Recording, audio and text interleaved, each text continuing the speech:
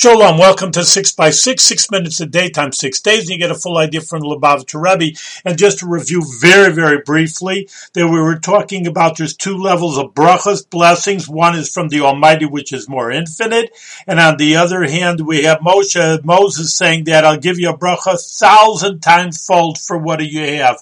Well, why do we need Moses' brachas? The question on the table is, if we have an infinite bracha from the Almighty. Now, the question here is that how do you get a blessing altogether? Now, the truth of the matter is that you have to work for it. Avoda, it's called in Hebrew, to do the right thing. If you do the will of the Almighty, Ratzon Hashem, then you have a bracha, but you have to do it completely. And the idea behind this is that when you have intellect and you learn something, then what you learn at your level, you learned at your level. If you know 2 plus 2 equals 4, well, in first grade, then you're going to get 100 on the test. Obviously, there's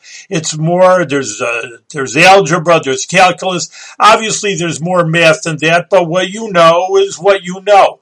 The difference is with the Ratzon Hashem, the will of Hashem, is that if somebody wants something, then they have to be done 100%. For example, and they always give with the example of the kings, that a person is a king, and then he wants a palace. He dreams he's got a palace on the hill. All right, they make a palace for him. It's beautiful. You know how they are with many rooms, and it's beautiful, beautiful. And then one room out of 100 rooms maybe isn't painted well. He's walking around. When it's finished, he says, well, look at that room. It's not done. Well, 99% of the palace is done. So it's only 1% is still a little unfinished.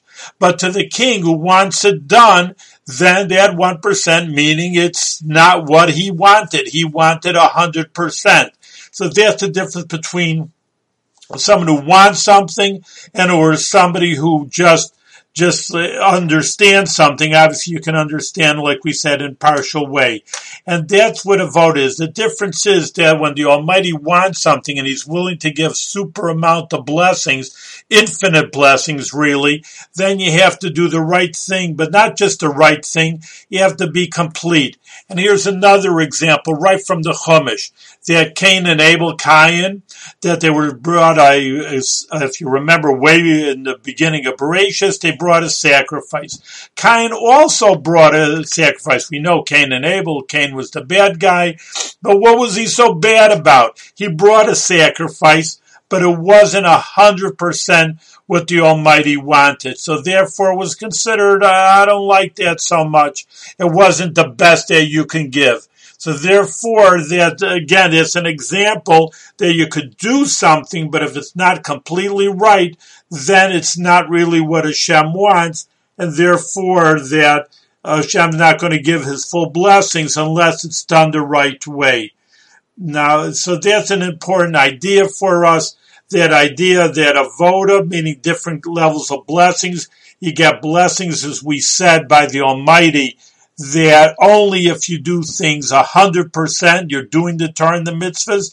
And again, with Moshe, was his brachas, and we'll continue with this idea that even if you don't do things 100%, you still are going to get an incredible blessings 1,000 times, maybe a little bit less, but it's still an incredible blessing that you get 1,000 times. And we'll continue the idea the next day about doing the Torah and the mitzvahs, why they are so limited.